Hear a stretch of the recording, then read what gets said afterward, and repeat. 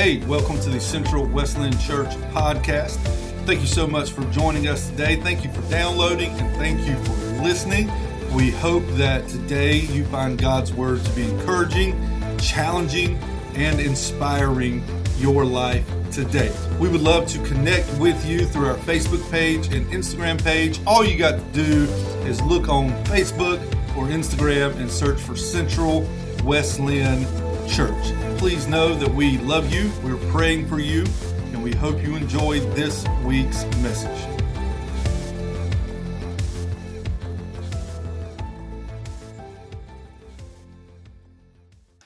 Quick update on me and my now 25-year-old back. Let me tell you something, y'all. 7 weeks ago, I had an 85-year-old back. 7 weeks later, I have a 25-year-old back. I went to the doctor. Thanks, Tammy. I went to the doctor on Monday. Doctor said everything looked good. I told him I have no pain except in the mornings. I have a little pain in my back in the mornings, but I justified that by the fact that I'll be 40 in November and I'm overweight. So those two things together kind of play a role, I think, in my morning struggles. Oh, and I'm not a morning person. Ooh. So listen to this, though. Here's what the doctor said. The doctor said that's normal. He said if I would have came into his office and told him that my pain level was still at like a 6 or 7 or even up to an 8, he would have told me that that's normal. I said, what? I said, first of all, if I'm having surgery, I don't want to wake up in pain level 7 or 8, right? Like, come on. He said, no, here's the deal. He said, and he kind of described how my disc is pushing on the nerve type deal. He said, you've been hurt for 12 years. You've been hurt since 2009. So that nerve is going to take some time to ease off and to stretch back out and to flatten out where it's at. He said, so it would have been completely normal. He said, for some people, maybe even for most people, they look at an 8 to 12 month recovery time before they really see the full results of having surgery between that 8th and 12 month time. He said, the fact that you've been pain-free 7 weeks after surgery is really good. And that was my dream. That was my cue to tell him this. I said, your work stops at the surgery, right? What you can do for me, I appreciate it, and I believe that God's brought us together for this very reason. What you could do for me stopped when you sewed my back up after you cut it open. What the Lord could do for me took over right then. Where he stops, the Lord took over and did what only he could do. That's why I woke up 3 days later, pain-free, no pain in my foot, my leg, and my back, all that kind of good stuff. It happened for 2 reasons. 1, because God gave this doctor the ability to do what he does, and 2, God's got the ability to do what he does, and he did that for me, and I am so thankful for you and to him and you for praying for me, so thank you all very much. I feel good. All right, here we go. Now, let's get to some more good stuff, because that's pretty good. It is for me anyway. Over the next couple of weeks, we're going to talk about our thought life. We're going to talk about our mind. We're going to talk about why we think what we think. We're going to talk about how we get the thoughts that we get. We're going to talk about that today. Next week, we're going to talk about how to rewire our mind. Your mind has wires, and it thinks the way it thinks for a certain reason. We're going to talk a little bit about that today. Next week, we're going to talk about how to rewire, how to rechange, how to kind of reset our mind to get out the bad and to replace it with the good. And we're going to do all that over the next 3 or 4 weeks. But today, we're going to take like a zoomed out view of our thought life, right? Like a broad view of our thought life. We're going to talk about why we think what we think, where these thoughts come from, and all of that good stuff. That sound good? Can we all agree that our minds are crazy? Some are crazier than others, let me just say. I know some people, that's all I'm saying. I'm not going to name any names, but I know some people that are just a little different, that's all. Our mind controls our life. Whatever is in here comes out here. So we've got to make sure that we protect and guard. The word says to guard your heart. We got to make sure we're guarding our heart and our mind, because whatever is here comes out here. One of the biggest struggles, one of the biggest obstacles, one of the biggest weapons facing you living a successful Christian life is your mind. It's your thought life. It's what you think. It's where these thoughts come from.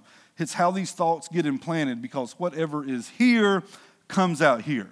And if you've paid attention at all in the past, well, forever, your whole life, but really in the past couple of years, there are so many voices that we have speaking to us, right? We have the TV speaking to us. We have friends speaking to us. We have family speaking to us. We have the media speaking to us. We have the church speaking to us. We have, hopefully, God speaking to you. We have all these voices coming into us. And the trouble comes in is sometimes it's hard to sift through and to kind of look at what's being said to us, for us to know what to believe, for us to know who's speaking garbage to us, for us to know what we need to take out and what we need to put in.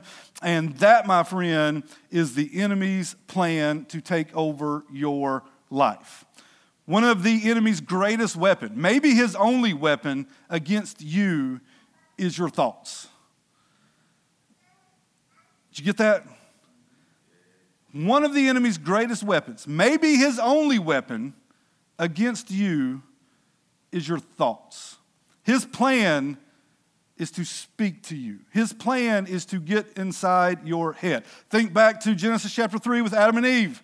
How did he deceive Eve and Adam and throw us all into a sinful world? He did it through Eve's thoughts, right? He said, surely God did not say you cannot eat fruit from any tree. He changed Scripture and changed the way that God meant the words, and deceived Eve and lied to Eve and made Eve think that his ways, what he was saying, was really better for her than what God said, and that thought was planted in Eve's mind, and it came out in her life. And that's why we're in the shape we are today. Have you ever thought that if Adam and Eve did not believe in the enemy's lies and deceptions and fall into sin, we would all be sitting here naked right now? We would. I don't want to think about it, but we would. So, okay, here's the deal.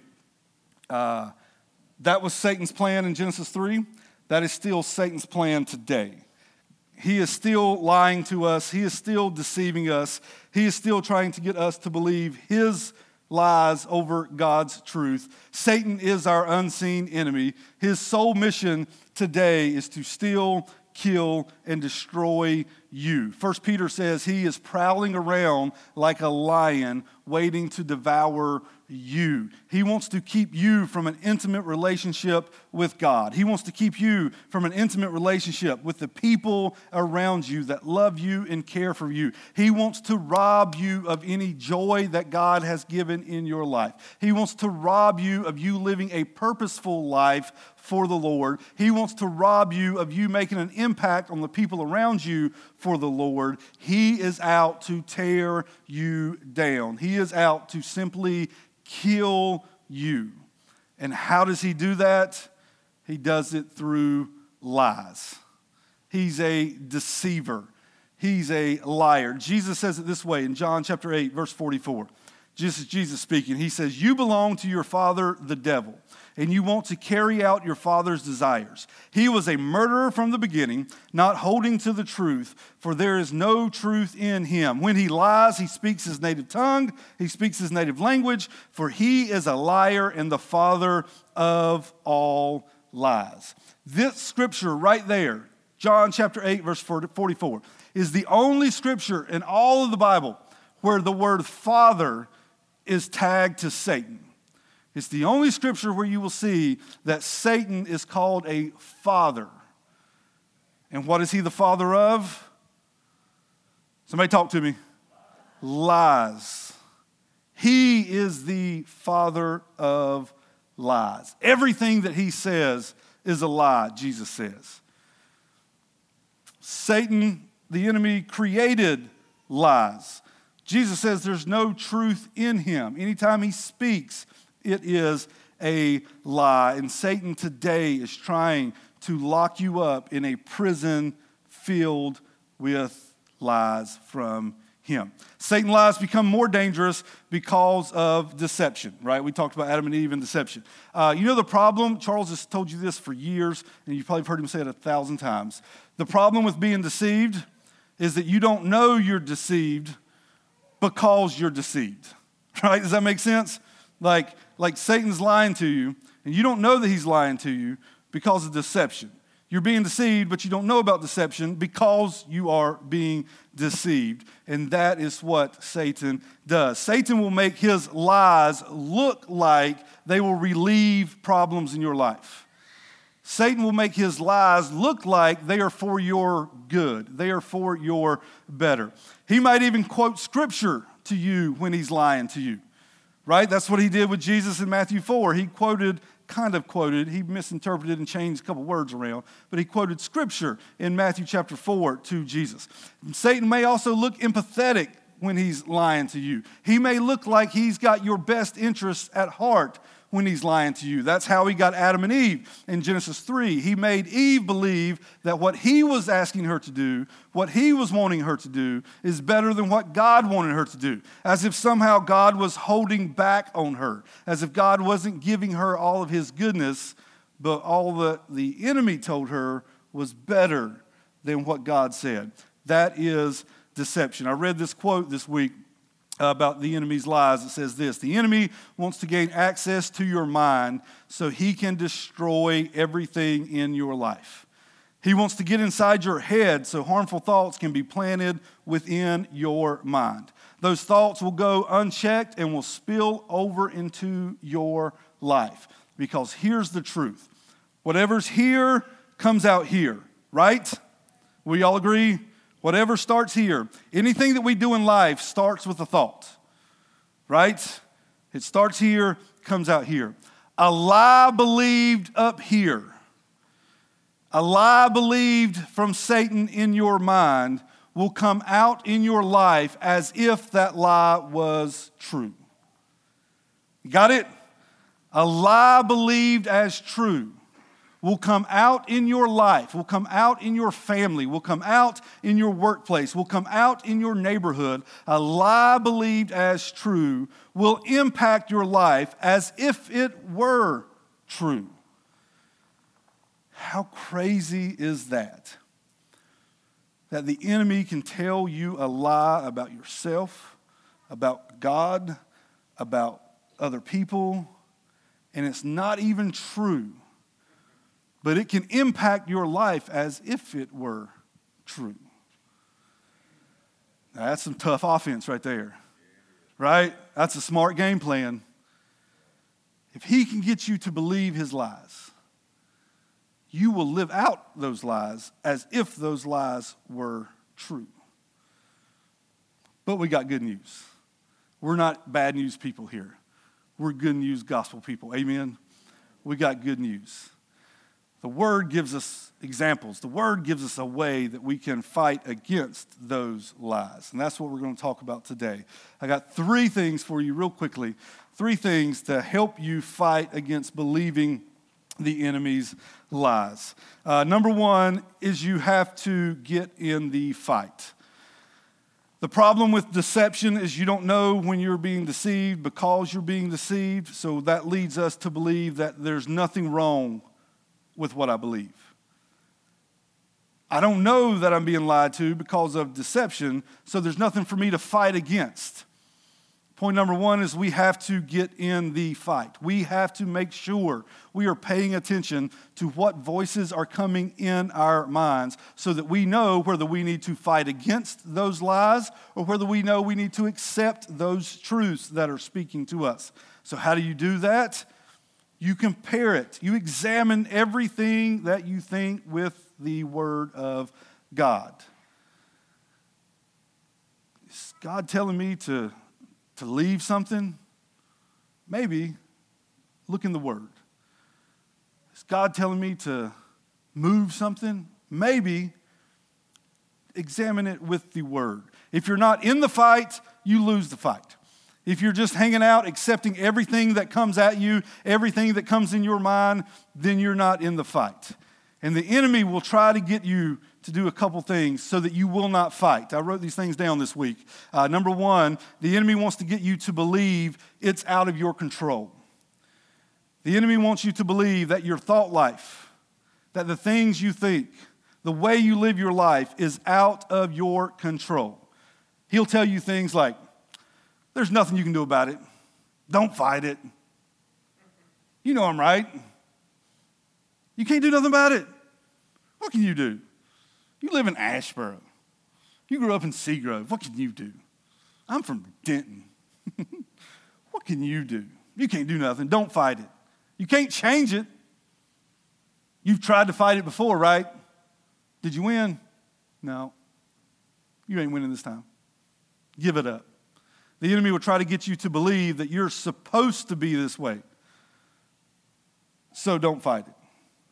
The enemy will tell you things like, you're genetically predisposed to think this way. The enemy will tell you you're genetically predisposed to have the thoughts that you think. The enemy will tell you that you're genetically predisposed to have a defeated mindset. Well, mom and dad had one. It's just the way I am. I'm genetically predisposed to be an alcoholic.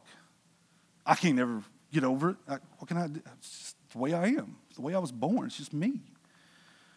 I'm genetically predisposed to have weight struggles. I'm genetically predisposed to have body image struggles. I'm genetically predisposed to have relationship problems.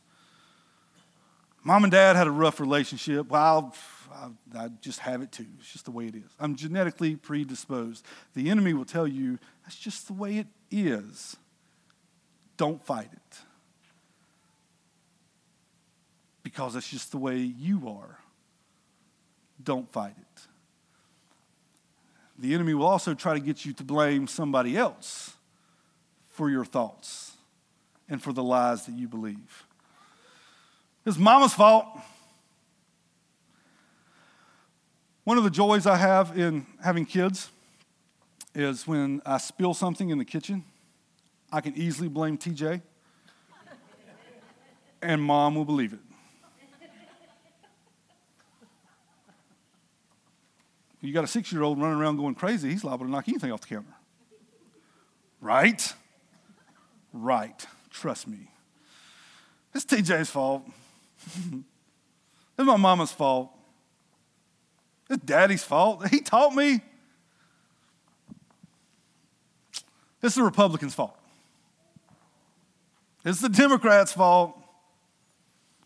It's those stinking politicians. They make me think what I think.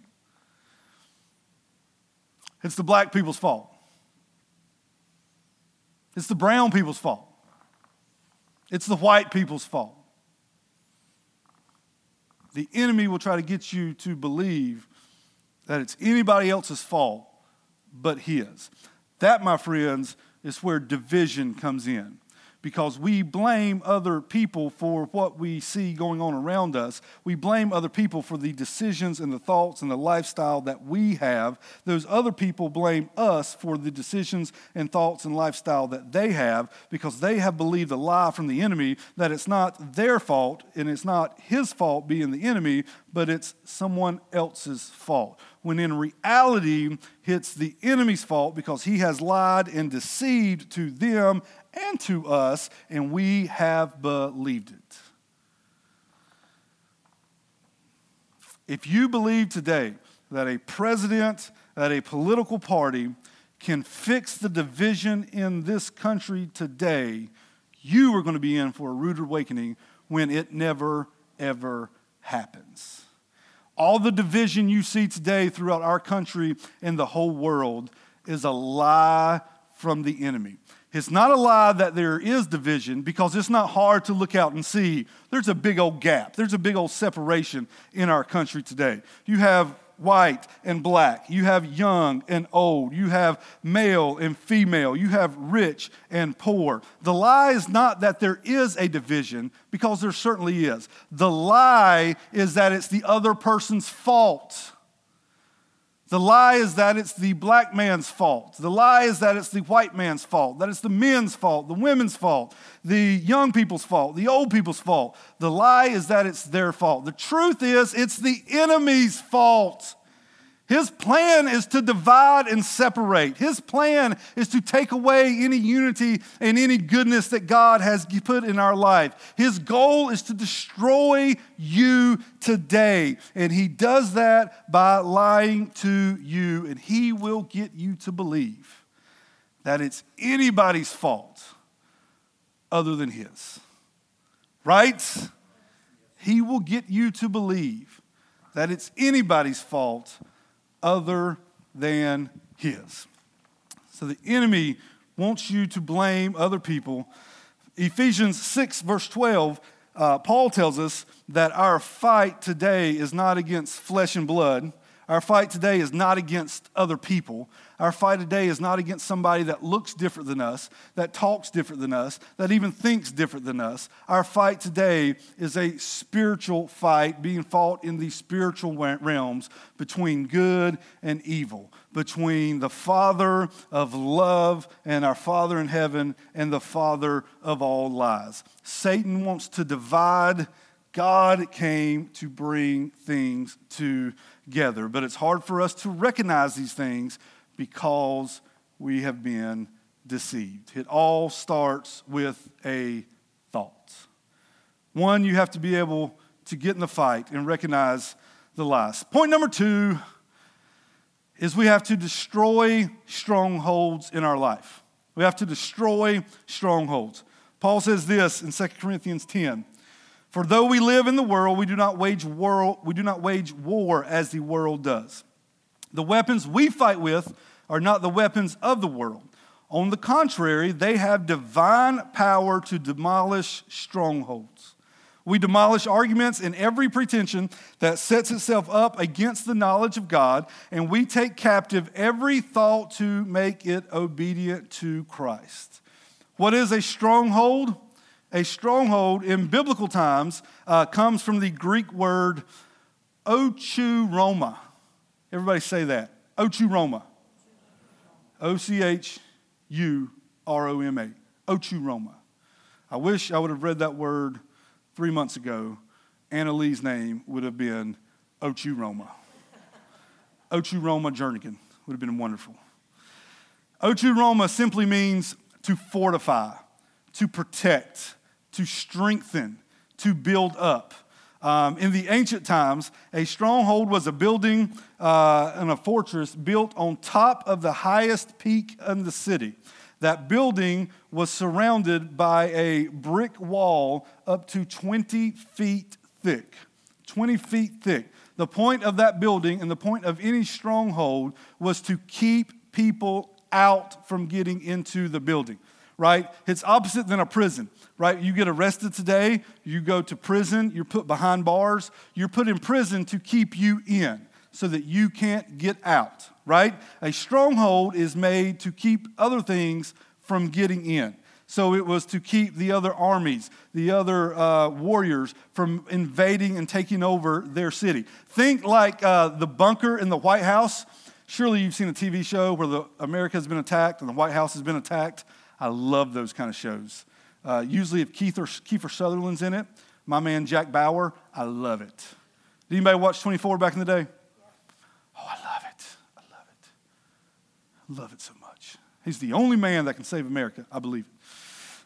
Think the bunker in the White House, right? You're underground, you're protected, you're safe. All the doors are locked off, they're sealed off. Nobody can get into the bunker in the White House. Think of the bunkers like people have, the storm shelters that people have out west in the middle of the country in like Iowa and Kansas and whatever other states out there. So when tornadoes come, right, they go underground so that the debris and the storm and the wind cannot get into where they're at and hurt them. That's what a stronghold is. It keeps stuff out. It keeps stuff out. What does that mean for our thought life? When we believe lies, when we let Satan's lies penetrate our mind and sit in our mind and go unchecked and go unexamined against the Lord's word, what happens is we start to believe those lies, and they sit in our mind for years and decades, and they become a stronghold.